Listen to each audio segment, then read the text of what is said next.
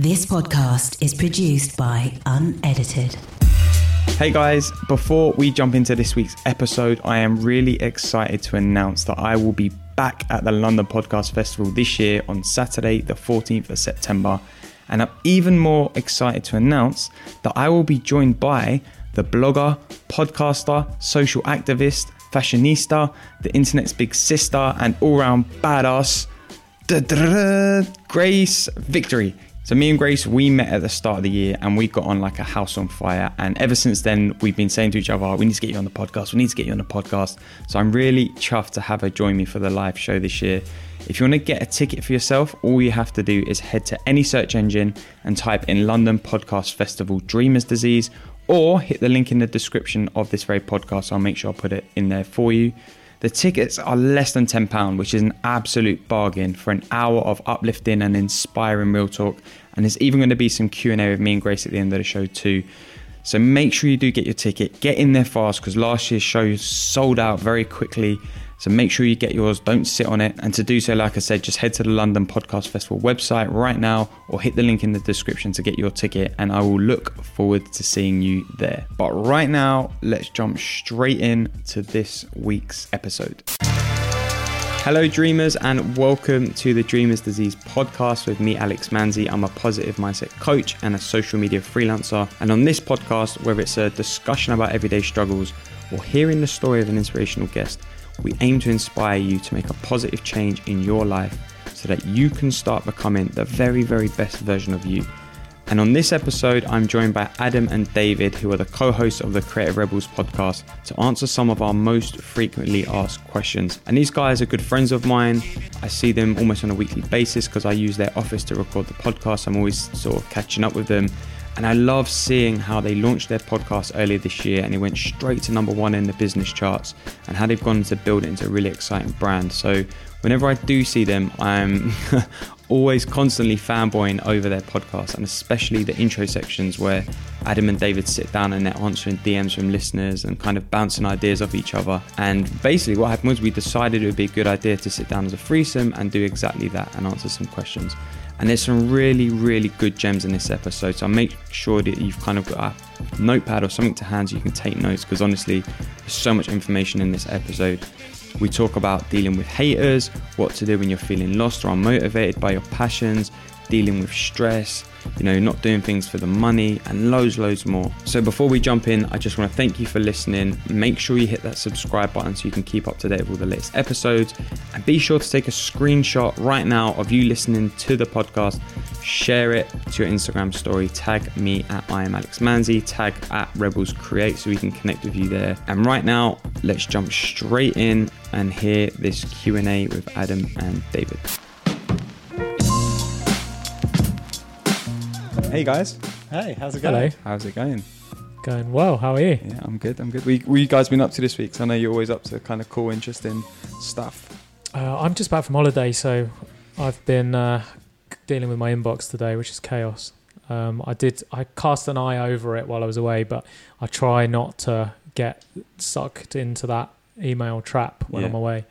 Because you know what that can be like. And the whole point of going away is to get away from that in the first place. 100%, yeah.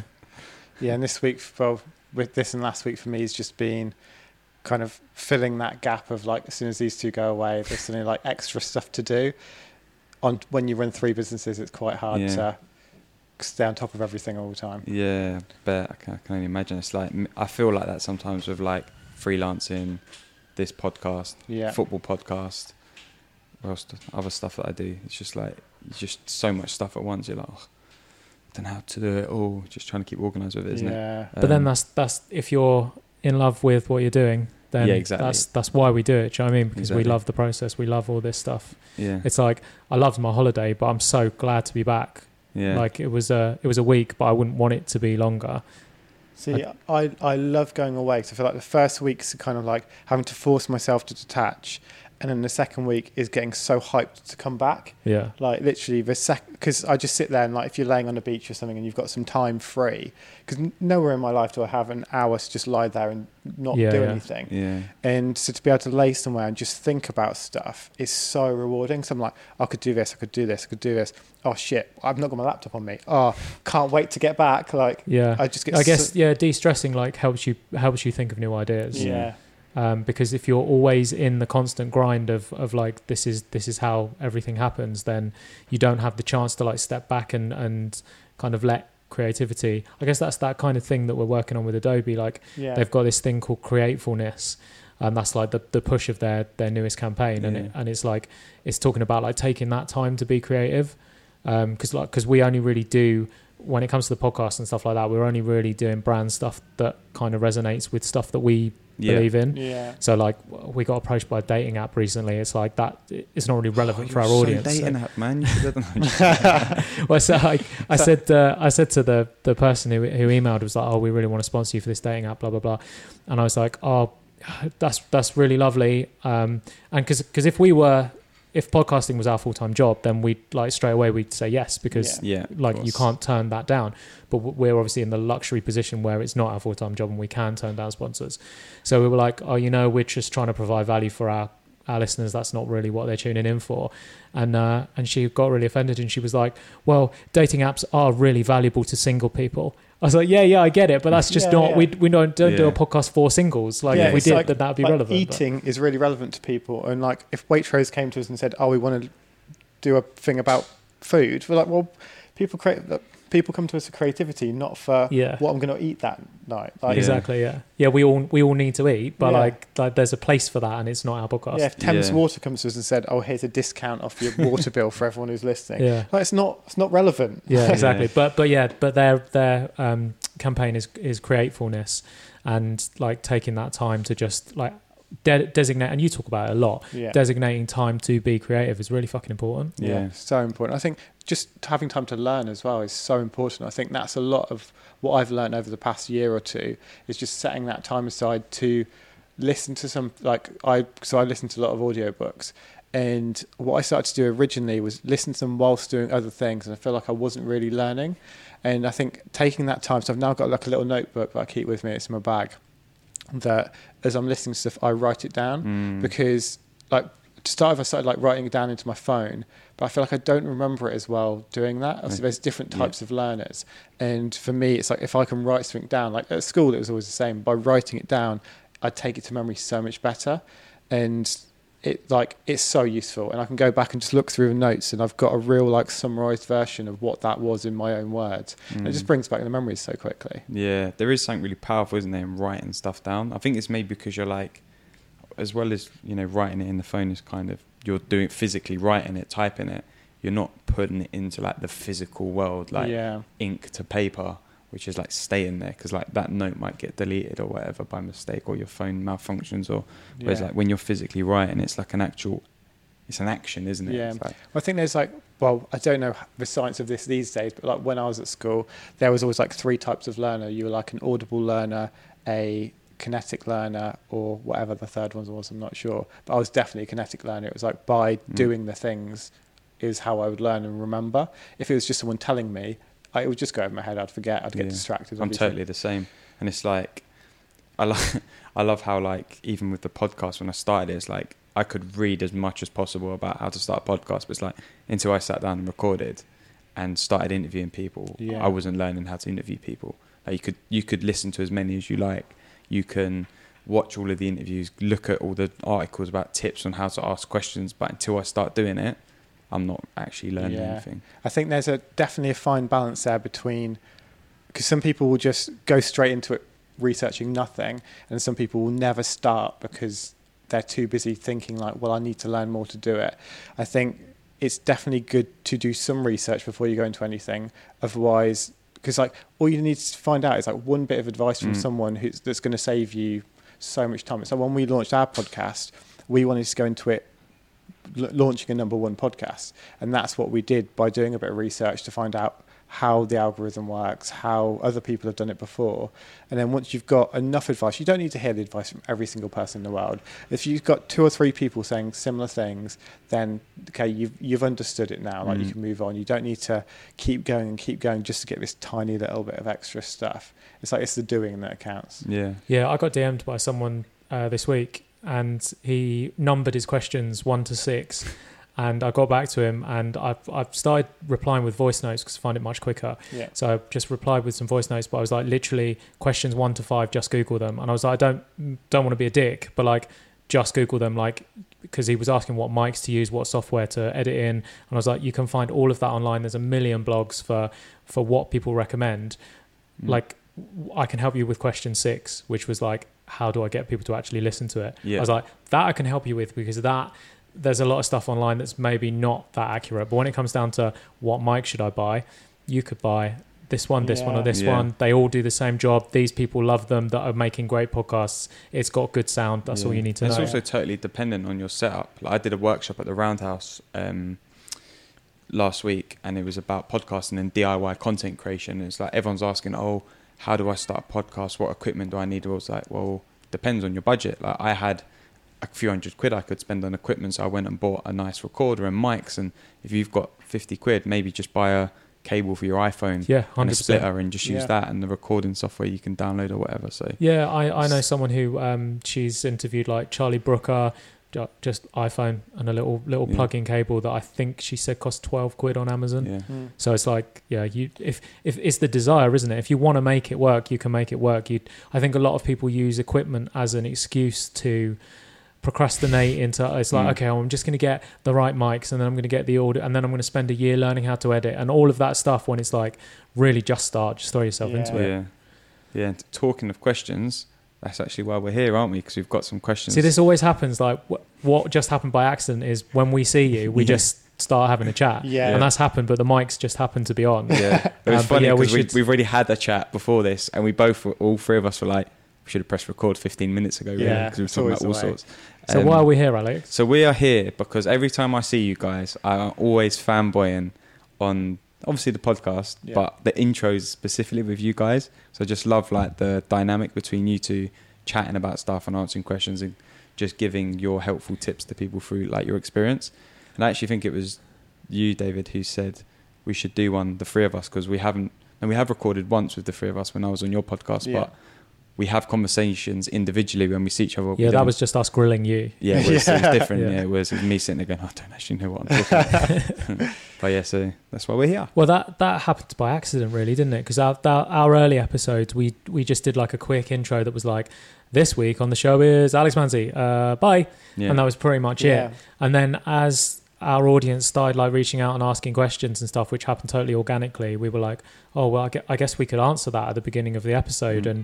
And then when we were like doing events and stuff, we were like, oh, we could talk about that at the beginning of the episode. And it just gradually evolved into where it's now turned into like, we probably spend about like 20 minutes talking at the beginning of each episode. I think it's become, we definitely get a lot of feedback from some people those first like few minutes of us talking are their favourite bits, and they're not even that interested in some of the guests. So if there's a guest they're not interested in at all, they'll just listen to our bit and then stop. It's like, so I think going forward, like we might try and like split it up a bit more, so we try and do those a bit more and separate them from the episodes. We'll see what happens. We're playing with it. We'll see what. I think that's the good thing about it is you can, isn't it? It's like, it works as it is, and it might work better separating it. It might not.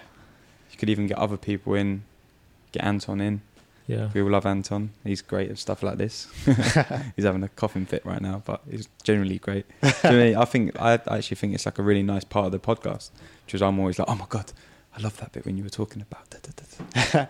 And I love the way that you've managed to orchestrate this whole thing so you can get yourself into it.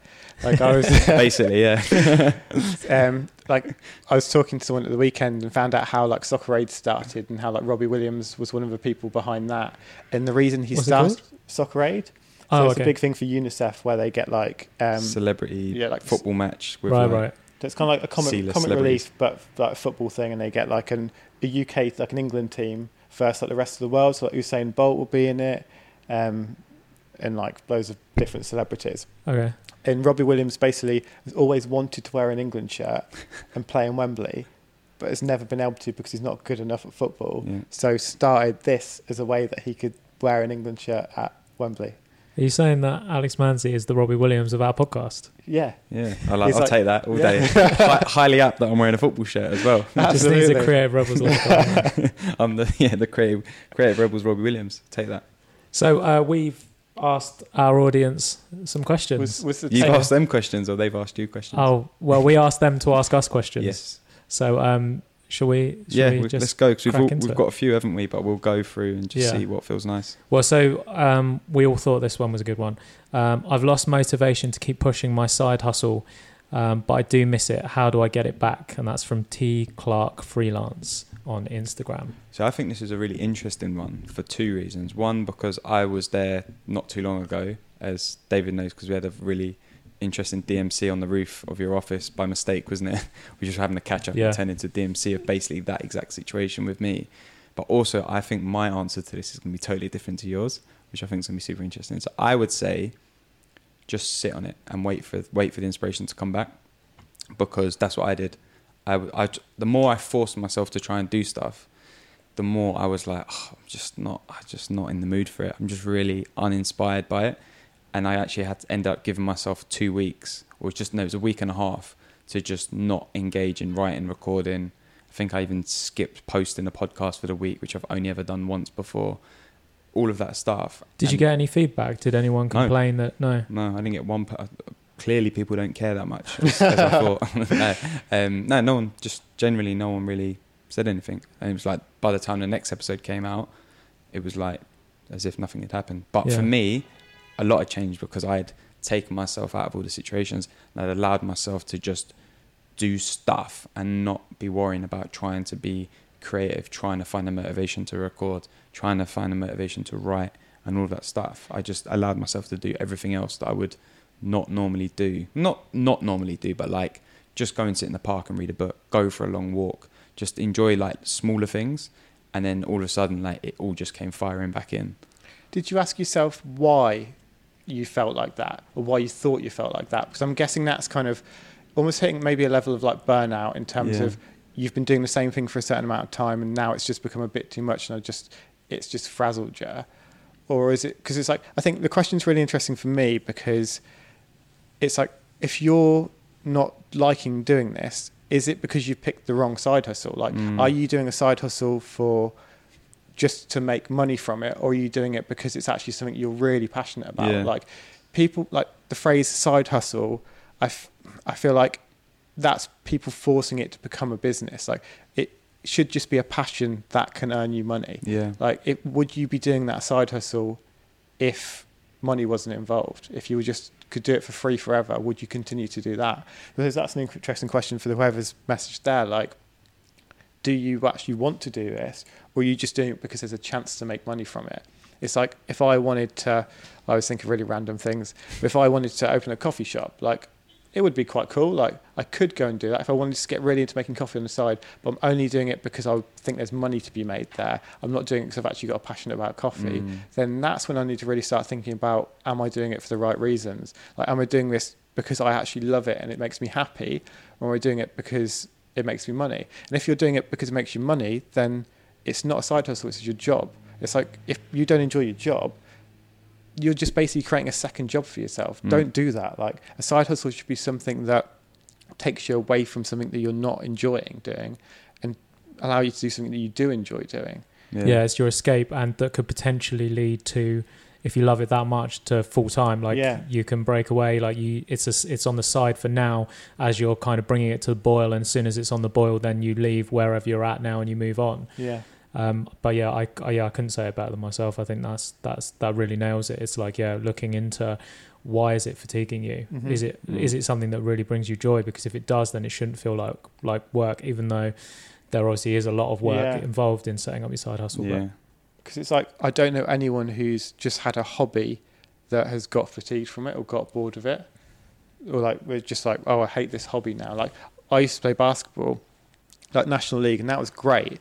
And it was a proper hobby that became it got too competitive. Like the fun for me went out of it, and that's why I stopped playing, because it just wasn't fun anymore. Yeah. And I stopped, and that was fine. And I just moved on to something else. Yeah, I think that's kind of where I was at, to be fair, was that I was trying too hard to force it into becoming something that was going to pay me, and stopped doing it because I enjoyed it, which is why I had to allow myself to step away from everything and remember, actually, I quite like sitting down, setting up the equipment, having these types of conversations. And I had to give myself the time to realize, which is why I say to that person, if you sit back, allow yourself the time to find the passion for it again, and you might not. Like with you in basketball, you might not, which is fine, because you'll find something else. If you're that way inclined, you will always find another passion, another hobby, another side hustle, whatever you want to call it. So, but if it is something you love, then like just be tough on yourself. Yeah. Like, I mean, which is where we kind of disagree. I wouldn't want to step away from it. I just advocate like just going for it. Like it's the process. It's like if you are enjoying doing it, then keep doing it. If it's not bringing you joy, then you need to look at it. But then also knowing that nothing worth doing is easy. Like everything that all of us in this room that we've achieved that has been worthwhile has been hard work. Mm-hmm. It's been fun, and some of, like, me and him look back at some of the things that we've done, like, that have nearly broken us, but we look back with a smile, because those are actually the fondest memories, are the ones when the times were so hard, when we were nearly getting evicted, and when we were surviving on super noodles and things were really, really tough. Those were actually really, really fun times that we look back on really fondly. Yeah, it's funny, because when I think of like my biggest moments from running our business that's been running for almost 10 years now, like I've kind of think of like that first 6 months really fondly, and then like vividly, and kind of like loads of the best stories came then. And then like over the past like 8 years in between, there's been lots of good things that happened, but they almost kind of like blends into one. It's like those initial things when things are really shit are the most exciting. And I think, wouldn't want to go back there now, but what we did as well is we leveraged those early years. I was thinking about this the other day, like we didn't pay for anything because we just leveraged our skills to get the things that cost money that we wanted to do at the time. So if there was an event that we wanted to go to that we couldn't afford to go to, we would just pitch to them that we be at the event. At the time, it would be doing live painting. So we'll come to your event, we'll do live painting, and oftentimes we end up getting paid to attend an event that we wanted to go to. We couldn't afford to go out and have drinks, so there'd be times where we'd get booked for. I remember specifically like. Well, there's been quite a few, but I remember like the Metro party, we got booked for Metro newspaper. We got booked to do live art at their like end of year party.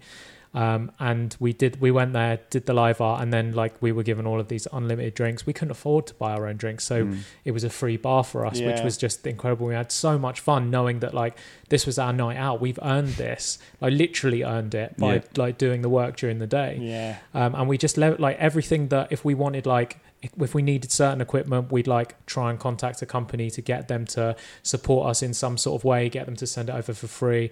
We got all of our furniture from our first office. Like we still got some back. We got like desk chairs. We got desks from like a furniture company, and it was just barter. We just, you have this art from us, and we have your furniture. See, that's where I kind of feel like companies that get like investment, who they've not kind of had that struggle, and they just go into stuff and I'm like, oh well, we've got a new office, I'm going to spend £800 on every chair and do all those things. That's why some of those just fail, because it's like they don't feel like they've earned anything there. It's just like, oh cool, we've just got all this, and then we owe someone 40 grand because we've invested all this stuff. Whereas like when we started, everything was exchanged. Like we wouldn't pay anything for anything really, or like you'd get a massive discount. You've got a friend of a friend who could get you this for a bit cheaper, and it was just like you'd get really thrifty with it. Yeah, we do like a gallery show, and we'd get it sponsored by an alcohol brand, and then we'd have like surplus alcohol for the next 6 months that would be provided by, like, I've still got whiskey bottles at home because I don't drink anymore. I've still got Auchentoshan whiskey back at home that sponsored us. And yeah, we would just find ways to get shit that we wanted, but find ways of getting it for free. And I think that's what you have to do in the beginning, because you can't, you don't have the money to support yourself in those ways, those luxuries. So barter and get them in other ways. I think it's really important. And when you start anything, just your value is in your time and what you provide is so valuable. You can exchange so much stuff. If you want something, find someone else who does that and ask them if they want your service, and then just do a swap. Money doesn't have to change hands at all, not at all. You can do so much stuff just from meeting people and helping each other out. And also the bonds you'll get from that will be so much better than just, I paid you for something. Have you ever had a relationship with someone who you just bought something from in a shop? It just doesn't happen. But if you exchange your time for theirs, you'll become friends off it. Yeah, and funny enough, with Anton sat here, that's exactly the situation with us. And now you guys as well. It's he offered to start helping film my podcast, and off the back of that, he started getting work filming and producing other podcasts. He's now obviously editing your podcast. So it's that exact thing. Which we do pay him for. Just to make that clear. I don't, just to make that clear as well. But that's what I'm saying. It's there might not be an exchange between me and Anton, but the exchange has come with him and the other people he works with and you guys through the experience he's had in helping me. And this is something that I spoke about on the panel at the Roundhouse as well that I did last week. There was you might have friends who are interested in doing something similar to what you're doing and want to get the experience. And through the experience, although they might not earn money by helping you, they will get the experience that they may earn money elsewhere. And that's as valuable to me as exchanging money, because if you're able to then help someone get the experience, and it's not just Anton, there's other people that I know and have seen that have done similar things, and it's just always in the long run works out. We talk a lot about working for free, don't we? I feel like that's a big thing. I think when you're starting out, it is 100%. I think working for free is so important. It gets demonized online too much. I think it's people there is a lot of people who take advantage in bigger companies. I think that's where it comes from. It's bigger, massive fashion brands or something like big design agencies will get people in and just get people to work in free because they know they can, and they're not giving them value. They know they can exploit them because they know that these people want their name on their CV. And I think that's where it gets demonized. So because of that, but even then, if it's a name that you do want on your CV, we did a lot of stuff for free just to get that name on our client list because it looked impressive when we were approaching other clients.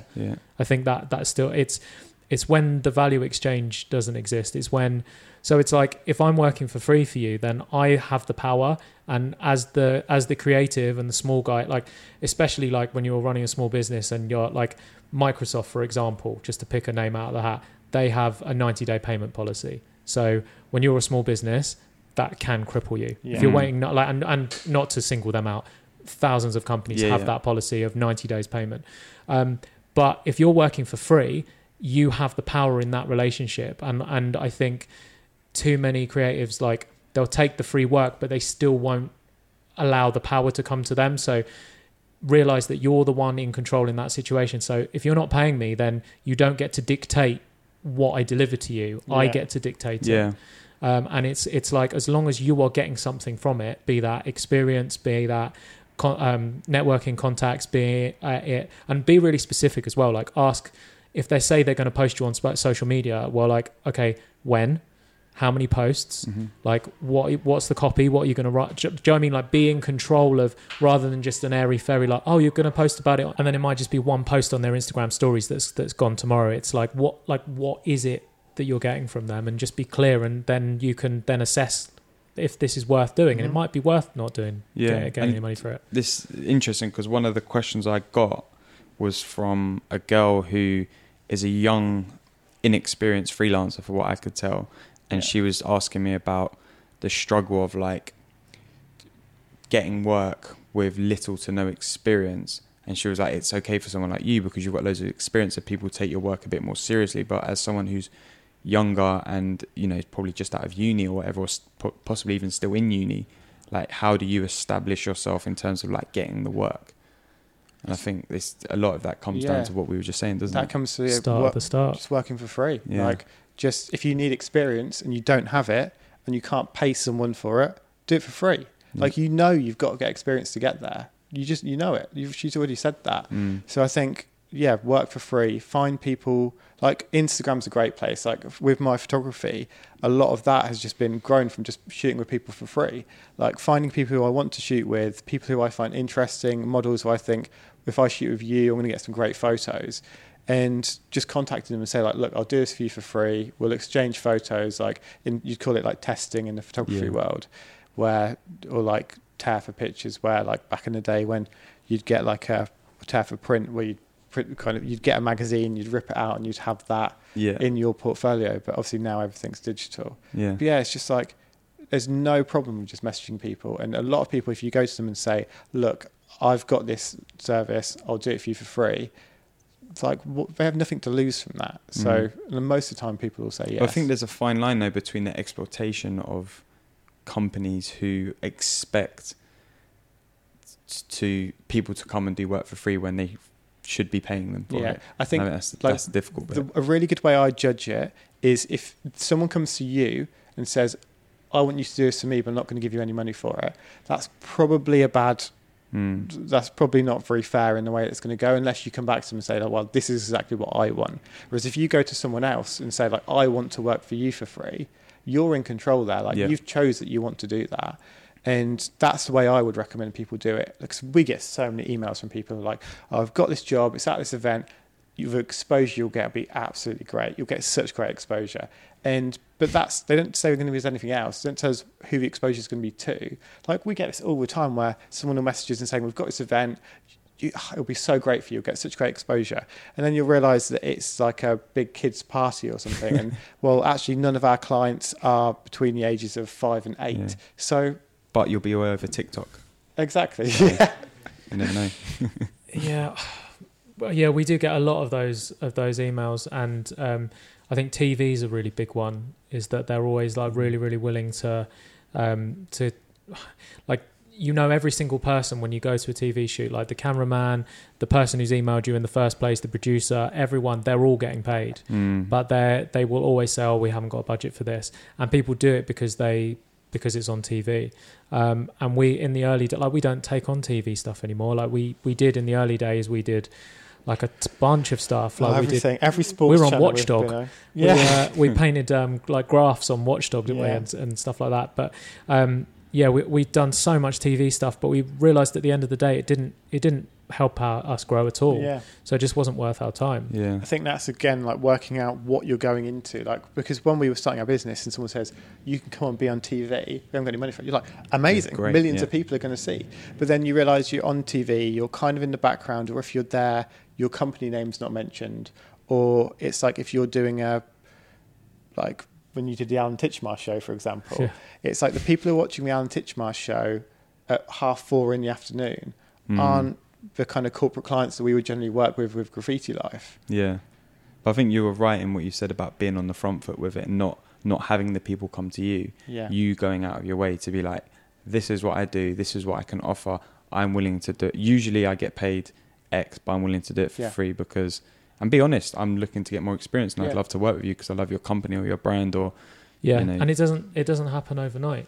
Yeah. It's a long process. It's something I've been talking about recently. So when I used to talk about our first year of business, I always used to say, in our first year of business, we worked for Nike, Microsoft, and Adidas. Yeah. Which is true, but it gave out this impression that we were successful right out the gate. And that is not true. Yes, we did work for those 3 big brands. However, that's not enough to survive on for a year, like 3 jobs for 3 big brands. It's like we were starving and it was fucking hard. And so I've started to reframe that now. Yeah, we did work for them, but like they were just steps on the journey. Don't expect overnight success. And when you book that first big gig, it'll be great and it'll be elation and whatever, but it's like quickly you need to move on to the next thing and the next thing. Because like the first Adidas, for example, was the first of those big 3. And you say to someone, oh, we work for Adidas, we painted a mural for them, and they think that sounds amazing. And then you kind of go back to the realism of it, and we were painting in some like small garage in South London that was just like we had some foam boards up in this room that was like full of stock, like really like strong lights on it. And we actually, on that job, because we wanted Adidas as a good client, we went to them and said, okay, well, this is your budget. This is what we normally do for that. But we'll do this for you, which is way more than you can pay for, because we want for us, that to look great on our portfolio. We want it to look like a wow piece that we've done for Adidas, not just this small little thing that's going to be in the side of an event. We were like, do you mind if we give you more for your money? Yeah. And they were like, no, that's fine. I bet, that's great, yeah. But yeah, it's like the actual realization of it wasn't glamorous. But and that's the thing as well, is the expectation. It's like, I think everybody works to expectations. So a client will ask them for something and they won't then think like, oh, but I could over deliver, not for them, even though it is great to over deliver for your clients, but I could over deliver for myself. If I can do more to this to make it better in my portfolio, although it might cost me time and money, like perhaps that's worth doing. And for us it definitely was, because what they had proposed was not a portfolio piece. However, we managed to turn it into something that was a portfolio piece that then resulted in us getting more work directly. Like we could literally sent that image out to everyone we could, saying, just did this, completed this for Adidas, would you like us to do something similar for you? And we got jobs off of the back of it. Yeah, that's nice. And I think there's a lot of value in that, like doing work above and beyond, especially in the field of what you guys do. It's not, obviously, it doesn't work in every field. Like if I was to be like, I want to do loads more social media work for you, like there's only so much of that I can talk about without giving myself loads more work to do, if you see what I mean. But I think you can still do it in that. You just have to give a bit more. It's like if you can leave someone delighted and like be like, well, God, that guy, he came and he said he'd do this, and he did this little bit extra as well. Even if it's a little bit, it's that tiny bit that makes you memorable. Even if you just like stuff that you don't have to do. If you notice that they're doing something wrong on their Twitter and you just go, oh, can I just point out that like you're using your Twitter wrong? Like here's how I do it. Like just a bit of advice, or you if you're recording a podcast episode for them, like you do an extra 15 minutes for them, or if you're speaking at an event and someone asks a question in the Q&A and you just say to them, see me afterwards because we can go a little bit deeper on this. It's just providing that extra bit all the time, and as soon as you get into like delivering just that little bit extra, then they'll learn to trust you and they'll go further for you as well. I think that's where repeat business comes from. It's like by making those relationships, because that person went that little bit more to help you.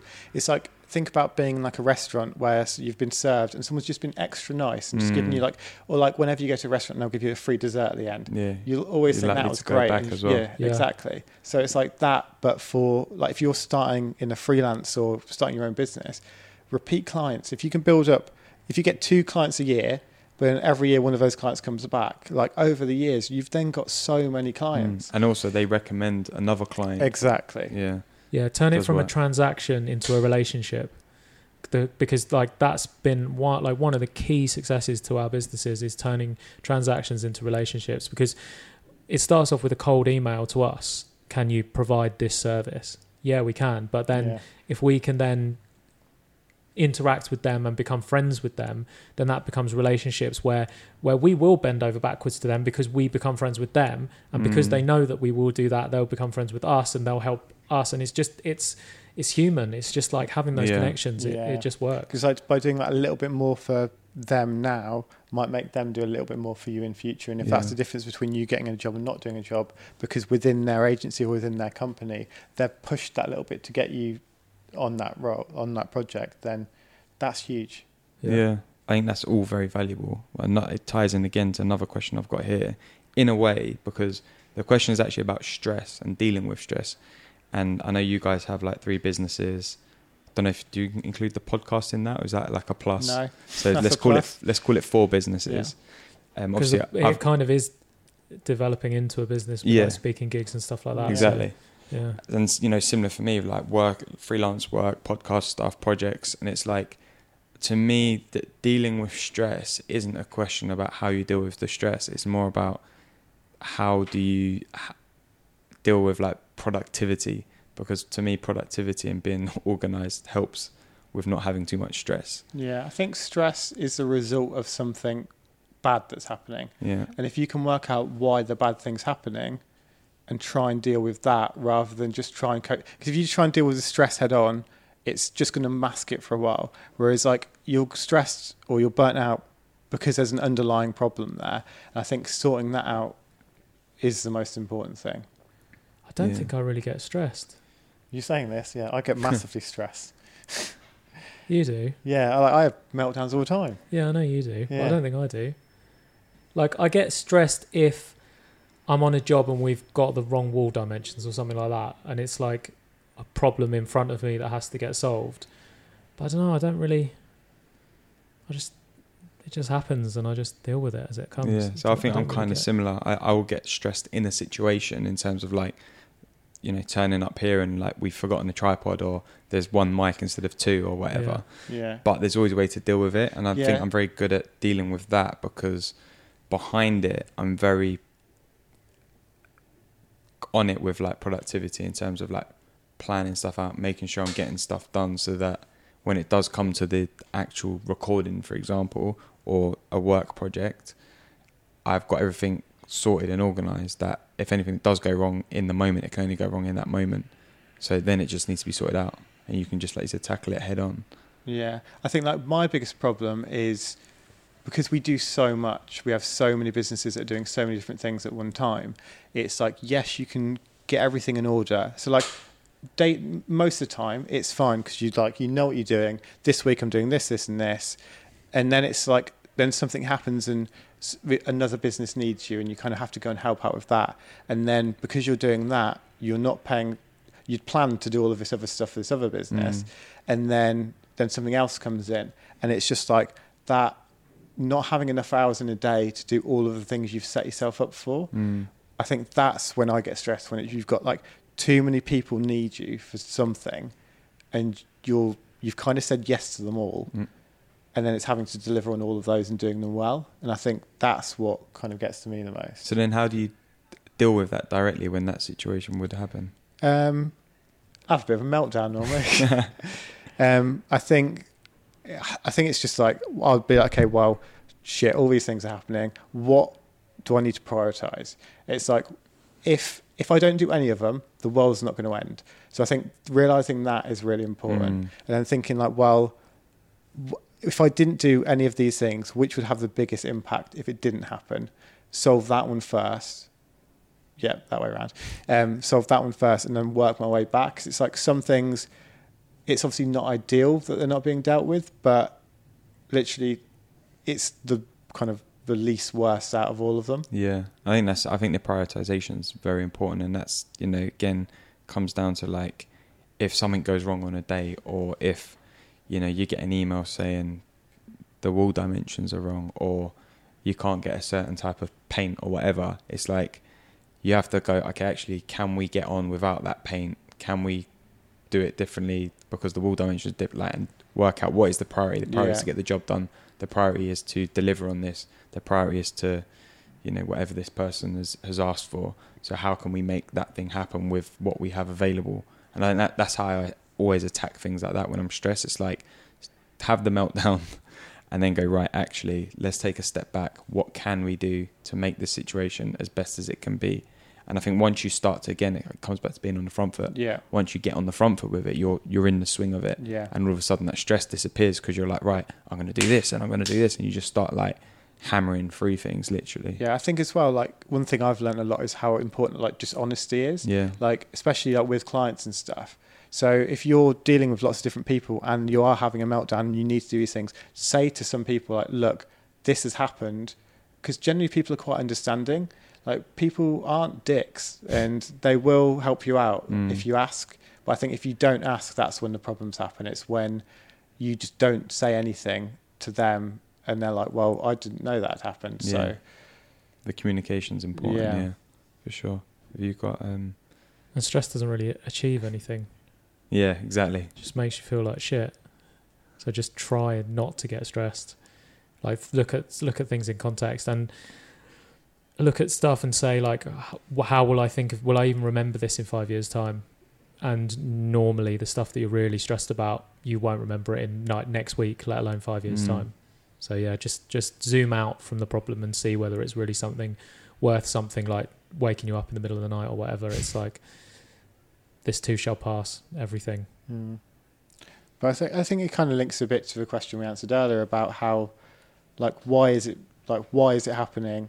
and are you doing the right thing for yourself? Mm-hmm. Because if something is just making you stressed all the time and you hate it, stop doing it. Yeah. Like, find something else to do. Stop working that thing you hate doing. Stop hanging out with that person who makes you feel sad or down, or like, just change your life. Like, it's not as hard as it seems. It might seem really horrible, but just changing things can be so much better. Yeah. And I think we get that attachment, don't we, to things. We like identify ourselves through those things. So like a job or a person or a group of friends or a car or whatever. And it's like we attach ourselves to them, that we become those things instead of like, actually, it doesn't matter if you've got a different car.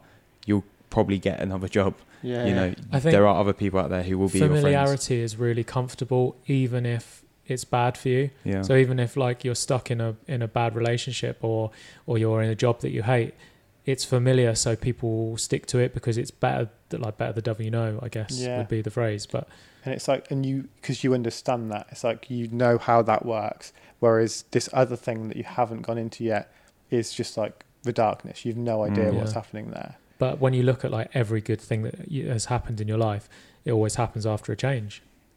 Life is lived on the edge of your comfort zone, as they say. Yeah.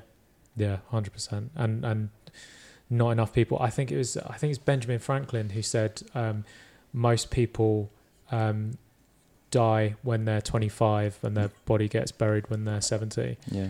And I think that's so true for so many people, because after 25, the familiarity just hits and they just get stuck in the same routines, and it's so important to switch it up, especially if you're not happy. Like, yeah, live on that edge. So the next question that we've got, moving on, is the golden question that we've all been asked a lot of times, but it's from Internalings on Instagram, and they ask how to find the right audience for your work and grow that. I think for me, so I've got two approaches to this, which is interesting in itself, because Dreamers Disease podcast, I have a different approach to the Retro Football Shirt podcast, because Retro Football Shirt podcast is super niche but accessible. Mm-hmm. And I think you are going to be a fan of that podcast if you're into football, if you like football shirts, and you like a bit of nostalgia.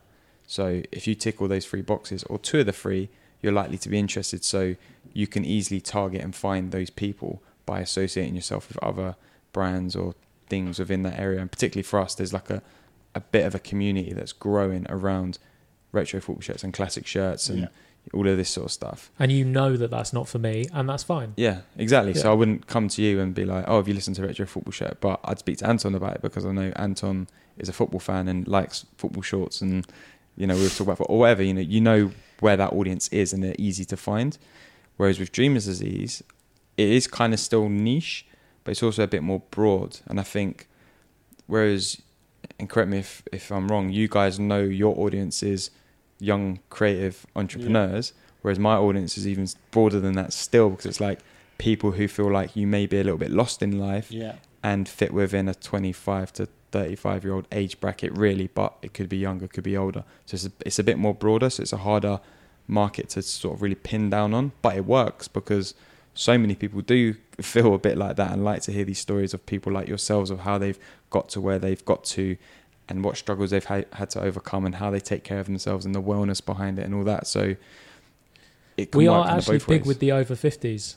So yeah, we've got a lot of a lot of over 50s that listen to us. So we didn't make it with a specific age bracket in mind, and I think that's why it does appeal to sort of such a wide spectrum. I really didn't want it to be specifically for young people, because I don't want to patronize, and I don't want to, I think it's for creative people, and you can be any age to get some value from it. Yeah, and you can start anything at any age. You don't have to be, 21 to start that cool project you want to do. Like, you could, I'm 31 and I just started to learn to skateboard, and it's like that's not being 31 has not held me back, although it probably should with the state of my knees and my hips, but it's not something that's going to hold me back, and it shouldn't be the same with a project. If you want to design, I think the guy who you forwarded me that email, the guy who designed those awesome football cards, I think he was like in that 40 plus age bracket, if I remember rightly. I might be confusing him with someone else. So. And he started that project because he was like really passionate and wanted to do it. It's like, you don't have to be 20 to do that. You can so that was be... someone who we sent over your way because we thought it might be an interesting like co-collaboration with your Football Shirts podcast, because he's made Football Shirts trading cards. And he just got in touch to share a win with us, and he was basically saying that he had previously made 3 Kickstarter projects, but he'd never had the courage to go live on any of them. And the time that it takes to put a Kickstarter project together is significant, but he just didn't have the courage to push the button on publish. And this, through listening to the podcast, gave him the courage to finally go live, and it got funded. So he did the right thing. But I kind of said to him as well, like, had it not got funded, you still would have learned a lot, and it was still worth like, and at least you got over the fear of pushing the button. And then if it hadn't worked, it did, so it's great. But if it hadn't worked, he could then have learned from like, okay, what did work on this project and what didn't, so his next would be more successful, and so on and so exactly. on. But yeah, it all comes down to taking the action. Yeah. And so then going back to the original question, because sorry, I was one who went off topic there. How have you guys then built up or found and then built up your audience? Finding them's the hard thing, I think, isn't it? It's, you've got to work out who you want to appeal to and where they hang out. I think you could, like, a good way to look at it is like, think about who would benefit from listening to your show. Who can you help? It's like, if you can find out, but for us, because we're looking to help people who are in jobs they don't enjoy, people who have got a passion that they want to follow and make into a career, or turn it into something bigger. And there's not like walking down the street, you couldn't spot someone like that. Like, obviously, if you've got Football Shirts and you're walking down the street and you spot someone with like a 1982 West Ham shirt, you could be like, I know that it's like a little thing. But it's so hard for us to know that. So I suppose a lot of ours have come to us because they've been searching for it. Like, we're called Creative Rebels, and a lot of our audience comes through people typing in creative into iTunes or Spotify, and finding us through that. Yeah, and I think they relate to, like, specifically the Rebels half, is that I think people that listen to us have always felt that they're different in some way, and they felt like if they are in a job, they're feeling like a little bit crushed by that system, and they know that they can do more, and that there's more to their life than just. And I mean, I know we've definitely spoken to there's one person specifically coming to mind, who the girl who was doing the medical degree. But we know that there's people who listen to us who are earning big money, but would be so much happier earning less money but doing what they enjoy. And I think that's so we had to find where those people were hanging out.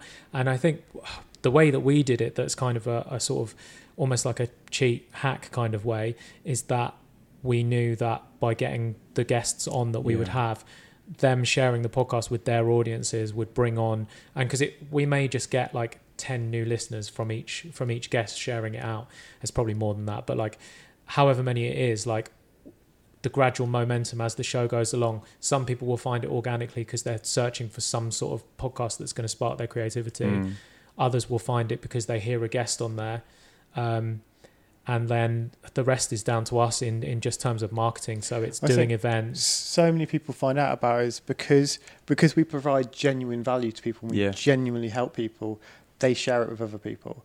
And I think if you can do that, if you can provide so much value to someone that they're, like we say at the end of every show, like, if you got any value from the show, please share it with someone else who might need it, because there's a good chance that if you're in that situation, you know someone else who's in exactly the same situation. And we get a lot of people like share on their stories, like tag other people in it, like in our comments and stuff, saying like, you need to listen to this, like this is for you. And we get a lot of people who come to us who've been put on by someone else, and I think that's really valuable. If you can create such good value that people share it within themselves and create that actual full virality behind it. Totally. And I think most people create content. I heard Gary Vee talking about this. Most people create content that's a press release for themselves, rather than delivering value to the listener or the watcher or the follower.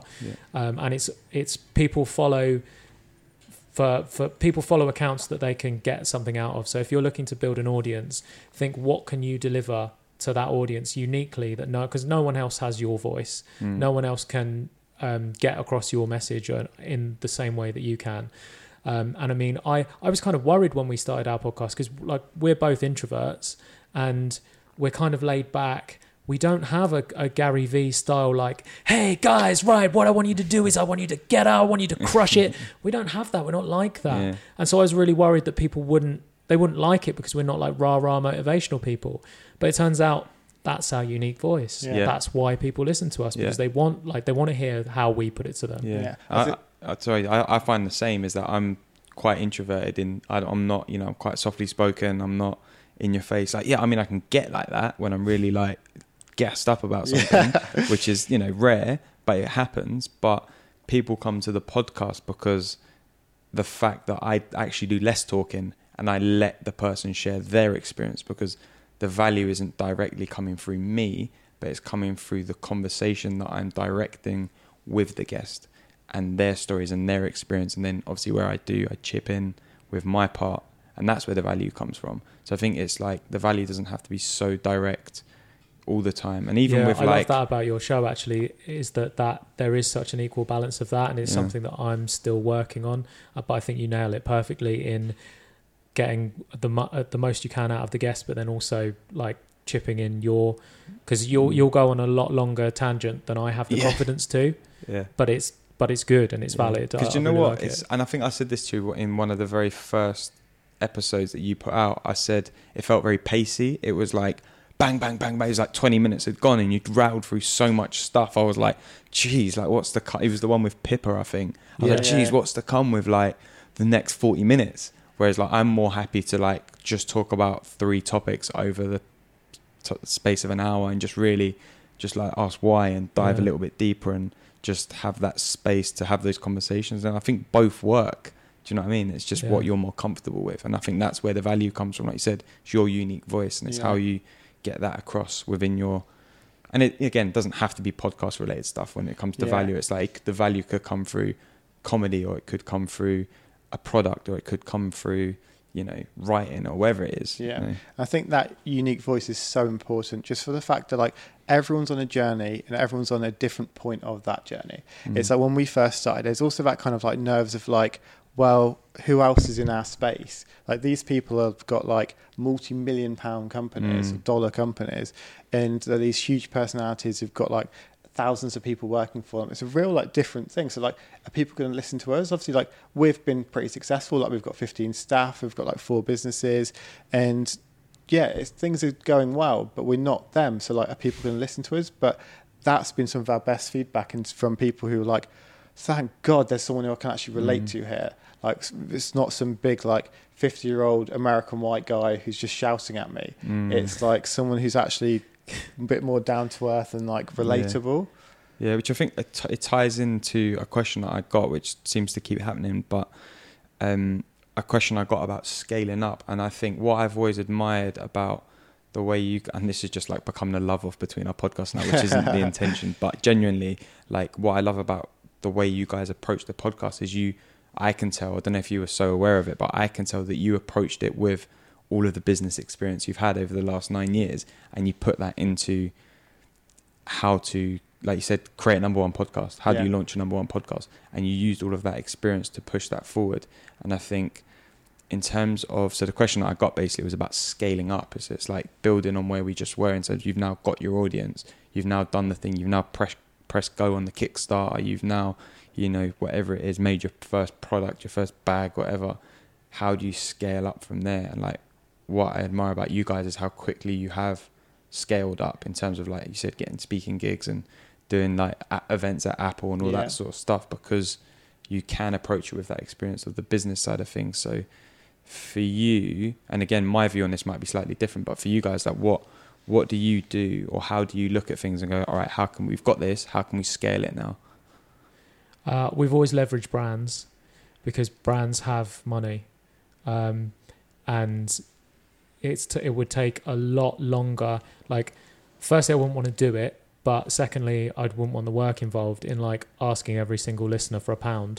I'd rather go and ask like a brand for 10 grand. Do you know what I mean? Because there's nothing to them. They're happy to do it. Yeah. So leveraging brands, I think, is big.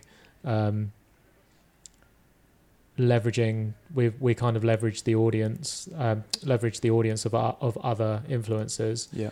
Because we're like, if we're talking specifically the podcast, like we started with zero.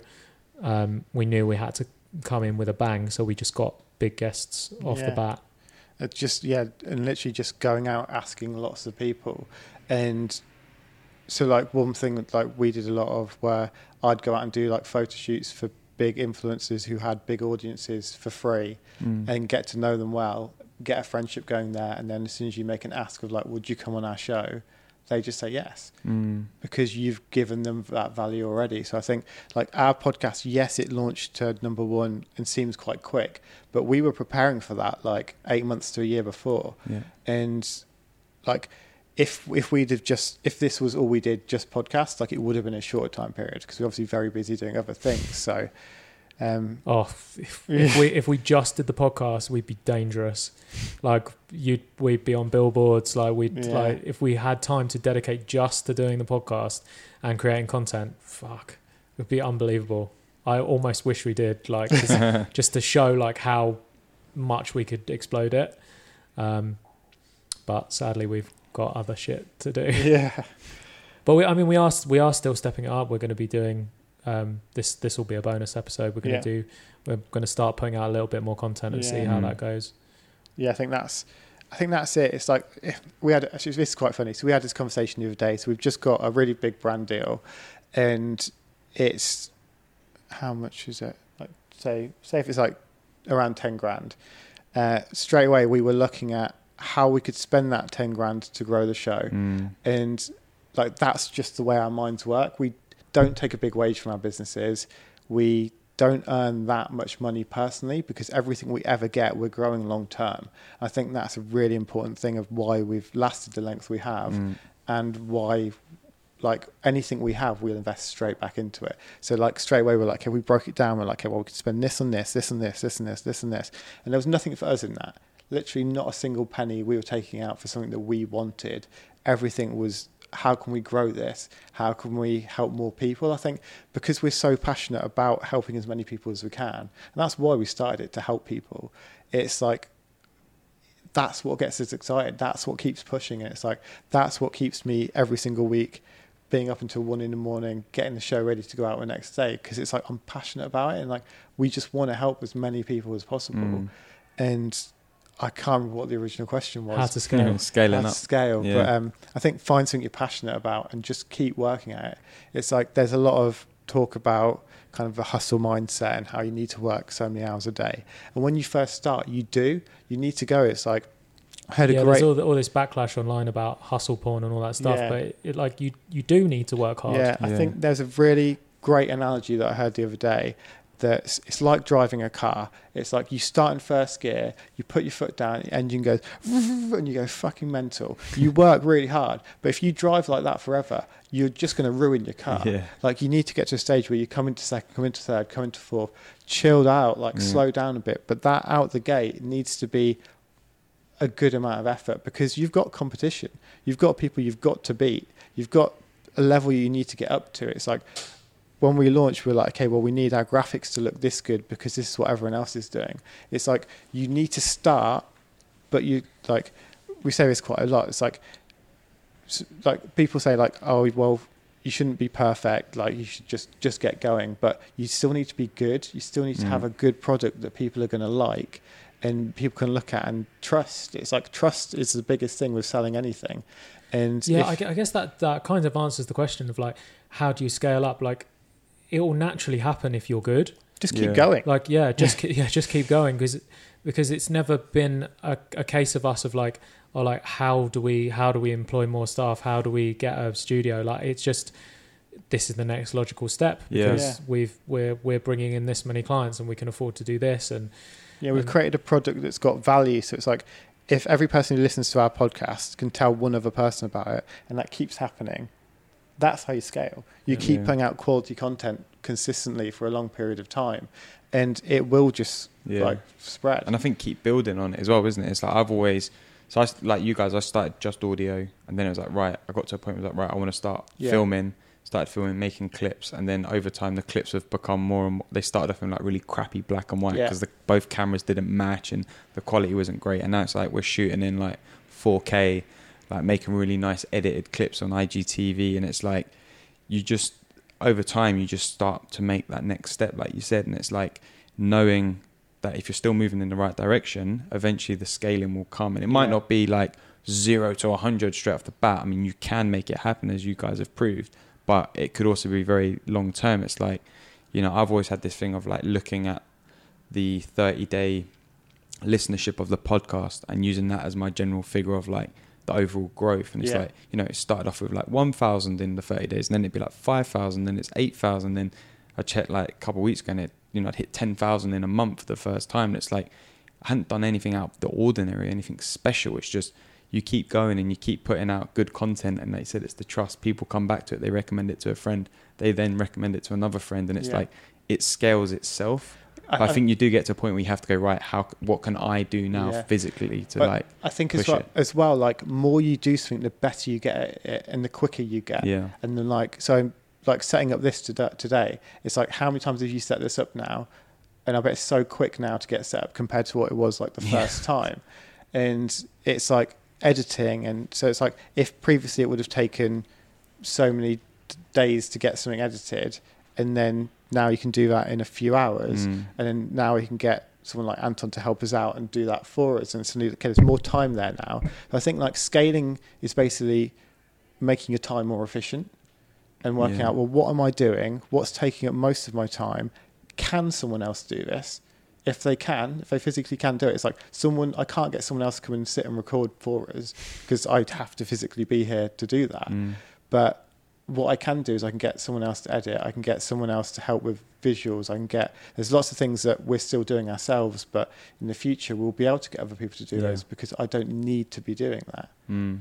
Yeah, I think that is a good way of looking at scaling, is the time, the amount of time you put into stuff and using it more effectively. Because that's what I've done. I've always done it with like, I got Andrew who edits the audio for me. Obviously, like we've mentioned Anton, like there's, you know, and it just saves the time of doing it. You know, that edit, you know, as you guys know, well, Adam knows, editing the audio, it's an hour-long interview. That takes 2 to 3 hours because you have to go back, you listen, you chop something out, you go back, you listen. Same with video, and it's like, but the more you do it, the quicker you get it. But if you can get someone else to do that, you save those 2-3 hours to then focus on something else. And the thing is, once you've got those 2 or 3 hours back, you're like, well, this is free time now. What can I do with this time? And that's when you start looking at new things to do, growing. And that's how you grow. So we had Zach and Jay on the podcast. They're 2 YouTubers. And when we interviewed them in January, they had 30,000 followers. And they've now got 330,000 followers. Subscribers on YouTube. But they said to us at the time, they were like, we can't be bothered to do this the normal way. We're just going to hack it. And basically they just come up with as many different like stunts basically that they can, that will pull in maximum attention. And there are ways to just really like jump something if you have the right idea and the right execution. And that, like, those guys are a really good example of that, of just like pulling off something really audacious that will get so many eyeballs on you, and that's what they're doing. I mean, scaling, there's so many ways, but I think a lot of it is keep going, isn't it? That is the actual hack, is keep going. Then don't over stress about it, because I think that's what we tend to do, is we stress about, I'm not growing quick enough, but it's like, quick enough for who? You know? It's having that patience of realizing that it will come if you keep going. And as soon as you get to a stage when you try and force it, that's when things start to get a bit shit, because you get a bit desperate and it stops becoming fun. So just changing gears slightly. Up a gear or down a gear? Well, sideways. Going like off to the right and reverse. One of the things I always get asked about is books, because I'm always posting on my stories like the book I'm reading or the books I've just bought, or asking people for book recommendations. So probably the biggest question I get asked is like, what books would you recommend someone for? Like, for me, I get like personal growth, but like just what books have you read that have kind of changed? So firstly, I would recommend books in general, because they are so fucking valuable. Like, I think like we've spoken about this before, about like investing in yourself, and I think books are like the cheapest way to invest in yourself. I think we spent did we spend $1,000 last year on Audible? Yeah, like we spent a shit ton of money on Audible, and it's such a good way to learn, because I think I've learned more from Audible than I ever did at school, because I can pick what lessons I take. I can go through and be like, I want to learn about that, so I can read about it. So Emma Gannon's book was a big one for me. I think that's that, like, the advice in there. I think I loved it because I just know how much our audience would get from it more than what I got from it, because we're sort of more like quite established. But Emma Gannon's book's great, the multi-hyphen method. So that's a good book. Growth Mindset by Carol Dweck is the most important book on the planet. You will recognize so much stuff that happened in your childhood and realize sort of that you've been in the Matrix for all your life. Like, that's such a transformative book, most important book in the English language, I believe. What else have I loved? What do you love? You love Will Storr. Will Storr. Oh my God. Will Storr. His books are all amazing. They're all so amazing. Science of Storytelling is great, but my favorite book, which is the most recent one, but my favorite book of his is Selfie. That book is just incredible. Like, it's such a trip into the human mind and how we process and how we tell stories and how stories make up our entire lives and how weird human little monkeys are. We're just such weird creatures. And I think I mean, we had him on the podcast, and it as soon, like, because what we tend to do is we look at a guest, and as we're in this kind of building stage, we look at how many followers they've got, because the cold hard truth of it is, if they've got a large following, that could help our show grow. So what we want to do is build it to a stage where we can get someone on who's got 500 followers if we think they're gonna like provide value to our audience, but that's once we've got a massive audience. For now, we're kind of looking at, but when it came to Will, he's only got, I think, 8,000 Twitter followers, and that's it. And that, like, that's a lot of people. It's still that's a good number, but it's not like 3 million like Brandon Woeful, who we had. Like, it's a much smaller number. But as soon as I read Selfie, I was like, we've got to get this guy on, because we've got to get him before he does Rogan and just becomes absolutely huge, because he has the absolute potential to be like one of the biggest authors on the planet, because what he writes is just fucking gold. I can't say enough about Will Storr. In fact, his episode blew Adam's mind so much that you had to go home for a lie down. It did, yeah. It was came out of that. Great episode. I think we finished recording about 3 p.m. and I came out and I was just like, fuck, like, because one of my favorite books is Seth Godin's This Is Marketing, which, like, I love Seth Godin. All of his books are great. This Is Marketing is his most recent one that kind of like summarizes everything else that he's done so far. And that is so much about kind of psychology and why people do things, like in terms of like having tribes, like groups of people, and people want to be a part of something. It's like the reason you're wearing Converse shoes now says something about who you are and how you want to portray yourself to the world and what group you count yourself in. And having that kind of group mentality of like why we do it, and how like psychological that is in terms of being a caveman, of needing to be part of a group and all that kind of thing. So off the back of Will Storr's episode, which is so similar, but way more about the kind of evolutionary human nature side of things, that combined with Seth Godin's This Is Marketing, just like, it was like a key unlocked in my mind. It was like, whoa, okay, we've got these two things here, this amazing marketing book and this pure human psychology that are both pretty similar. And like Will Storr didn't know who Seth Godin was. No. And I was like, this is crazy, because what you're both talking about is so similar, but just in two completely different worlds. Like, one's marketing and one's just kind of like general human psychology.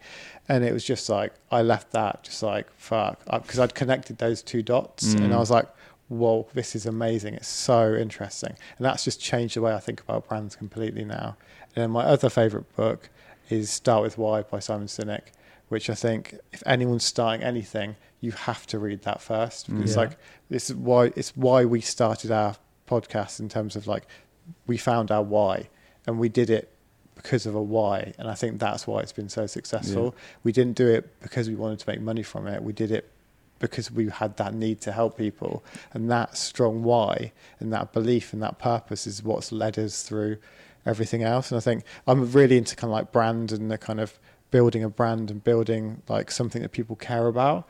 And yeah, those two books for me are just like a great way to get started. And anyone who's getting started, I always recommend those two books first if you're starting a business or want to do any branding or anything.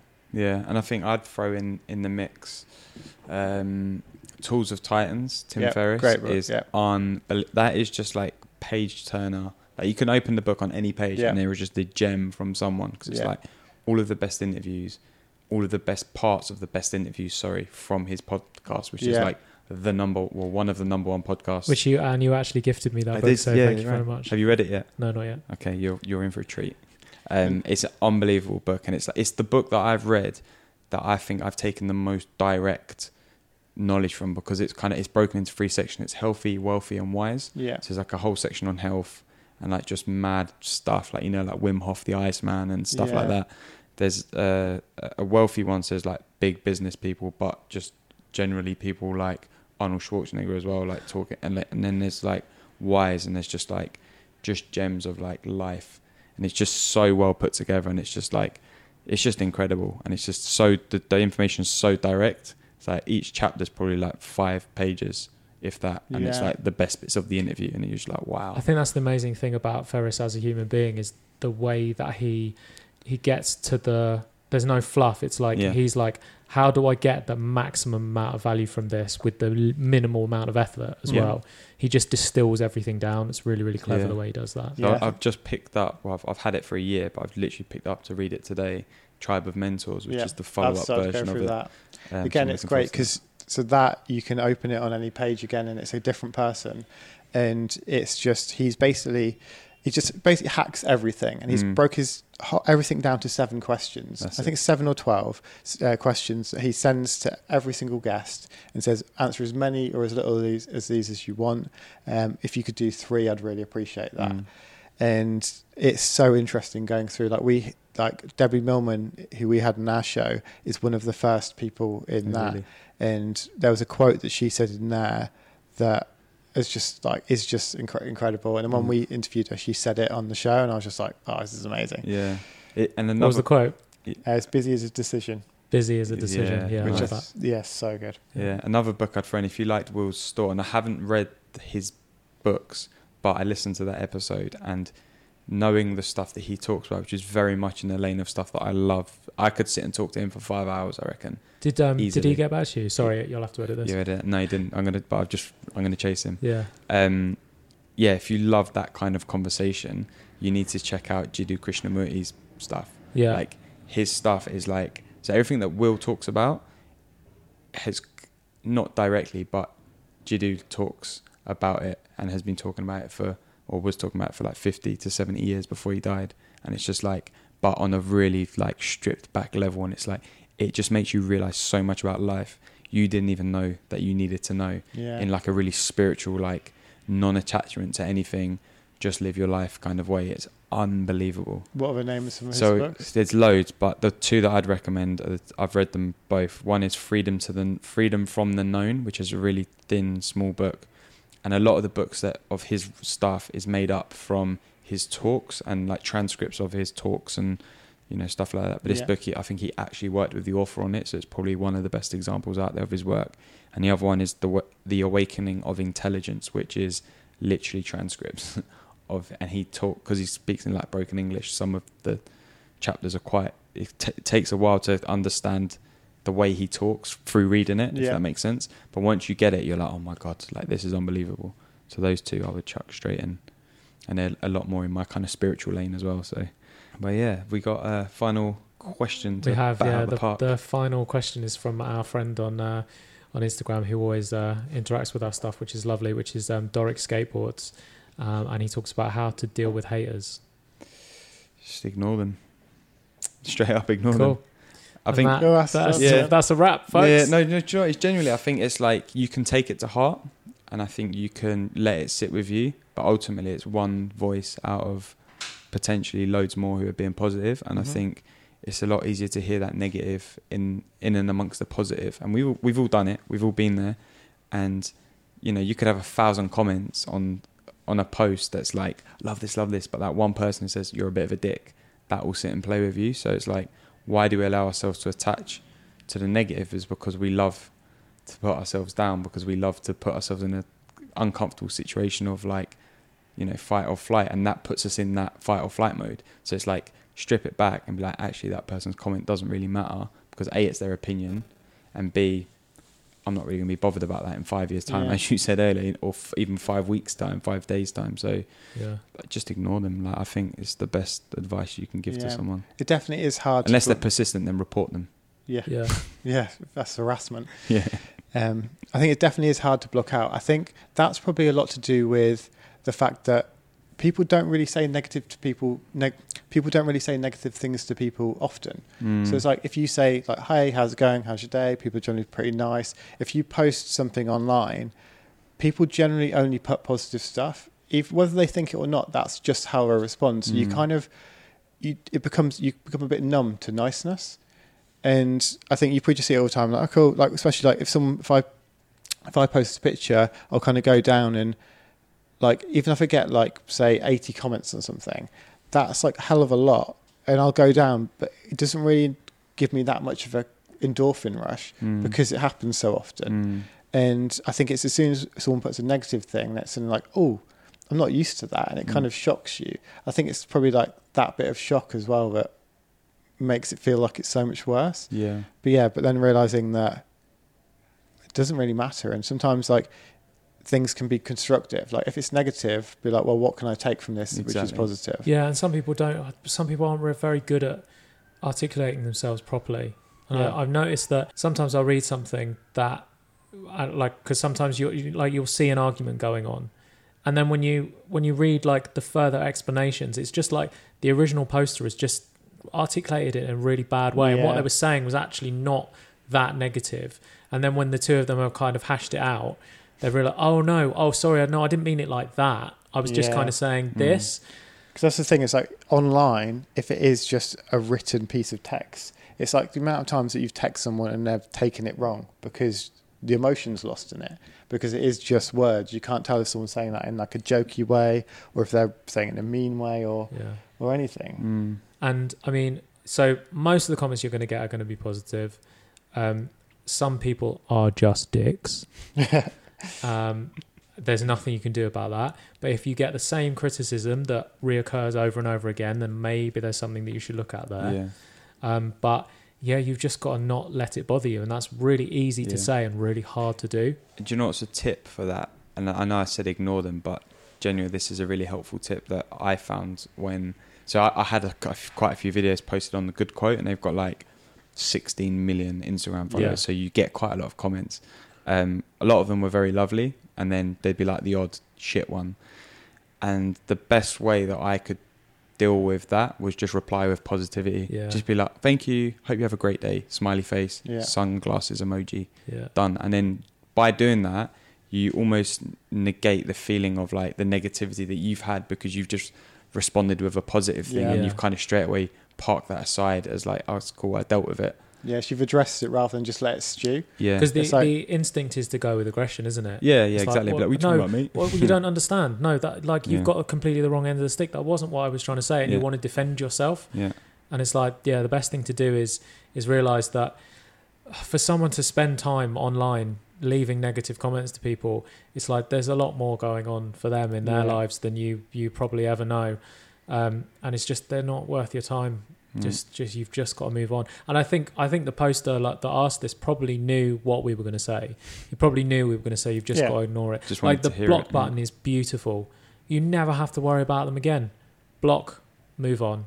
Block, move on. It's so, like, it's refreshing. Just block and move on. It's lovely. Just do that. Be happy. Yeah, I think that's what's nice about the block function and the mute function on Instagram, is it's like you can just completely curate your life.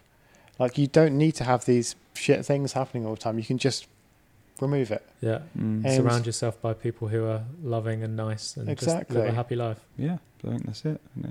Fantastic. Boom. Well, this was fun. We should we'll do this again, I think. I think we will, it's been great. We'll come with more questions. Yeah, if anyone is listening and does want to ask more questions, then obviously you can find us all online. We'll go from David round. How can they find us? You can find us on Instagram at Rebels Create. I'm on Twitter at DavidSpeedUK. I'm on Instagram at Adam Brazier, Brazier. Great photography on his page, by the way. And I am Alex Manzi on everything, basically. So mainly Instagram is where I hang out, though. So that's probably the best place. Yeah, so you can download Alex's podcast, The Dreamer's Disease, on any good podcast platform. And likewise with Creative Rebels, you can access that on any podcasting platform you wish. Oh, there we go. That was beautiful. Good collaboration there, guys. Well done. Thanks, Cheers, mate. guys.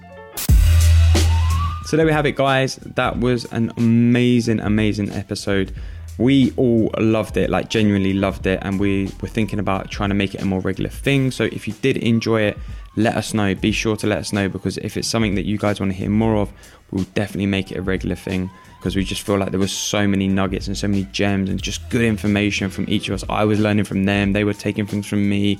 It's just so good to have that kind of vibe, you know. So if you did enjoy this and you feel like there's someone you know who can take something from it, make sure you share this episode with them. Send them the link, send them the screenshot, whatever it is. Make sure you send them that message to get them to listen to this episode. And if you loved what you were hearing, as I said at the beginning, take a screenshot of yourself listening to it, post it to your Instagram story, tag me at I am Alex Manzi, tag at Rebels Create, and we will both connect with you there. But until next time, I will see you then. Make sure you go out there and chase your dreams. This podcast is produced by Unedited.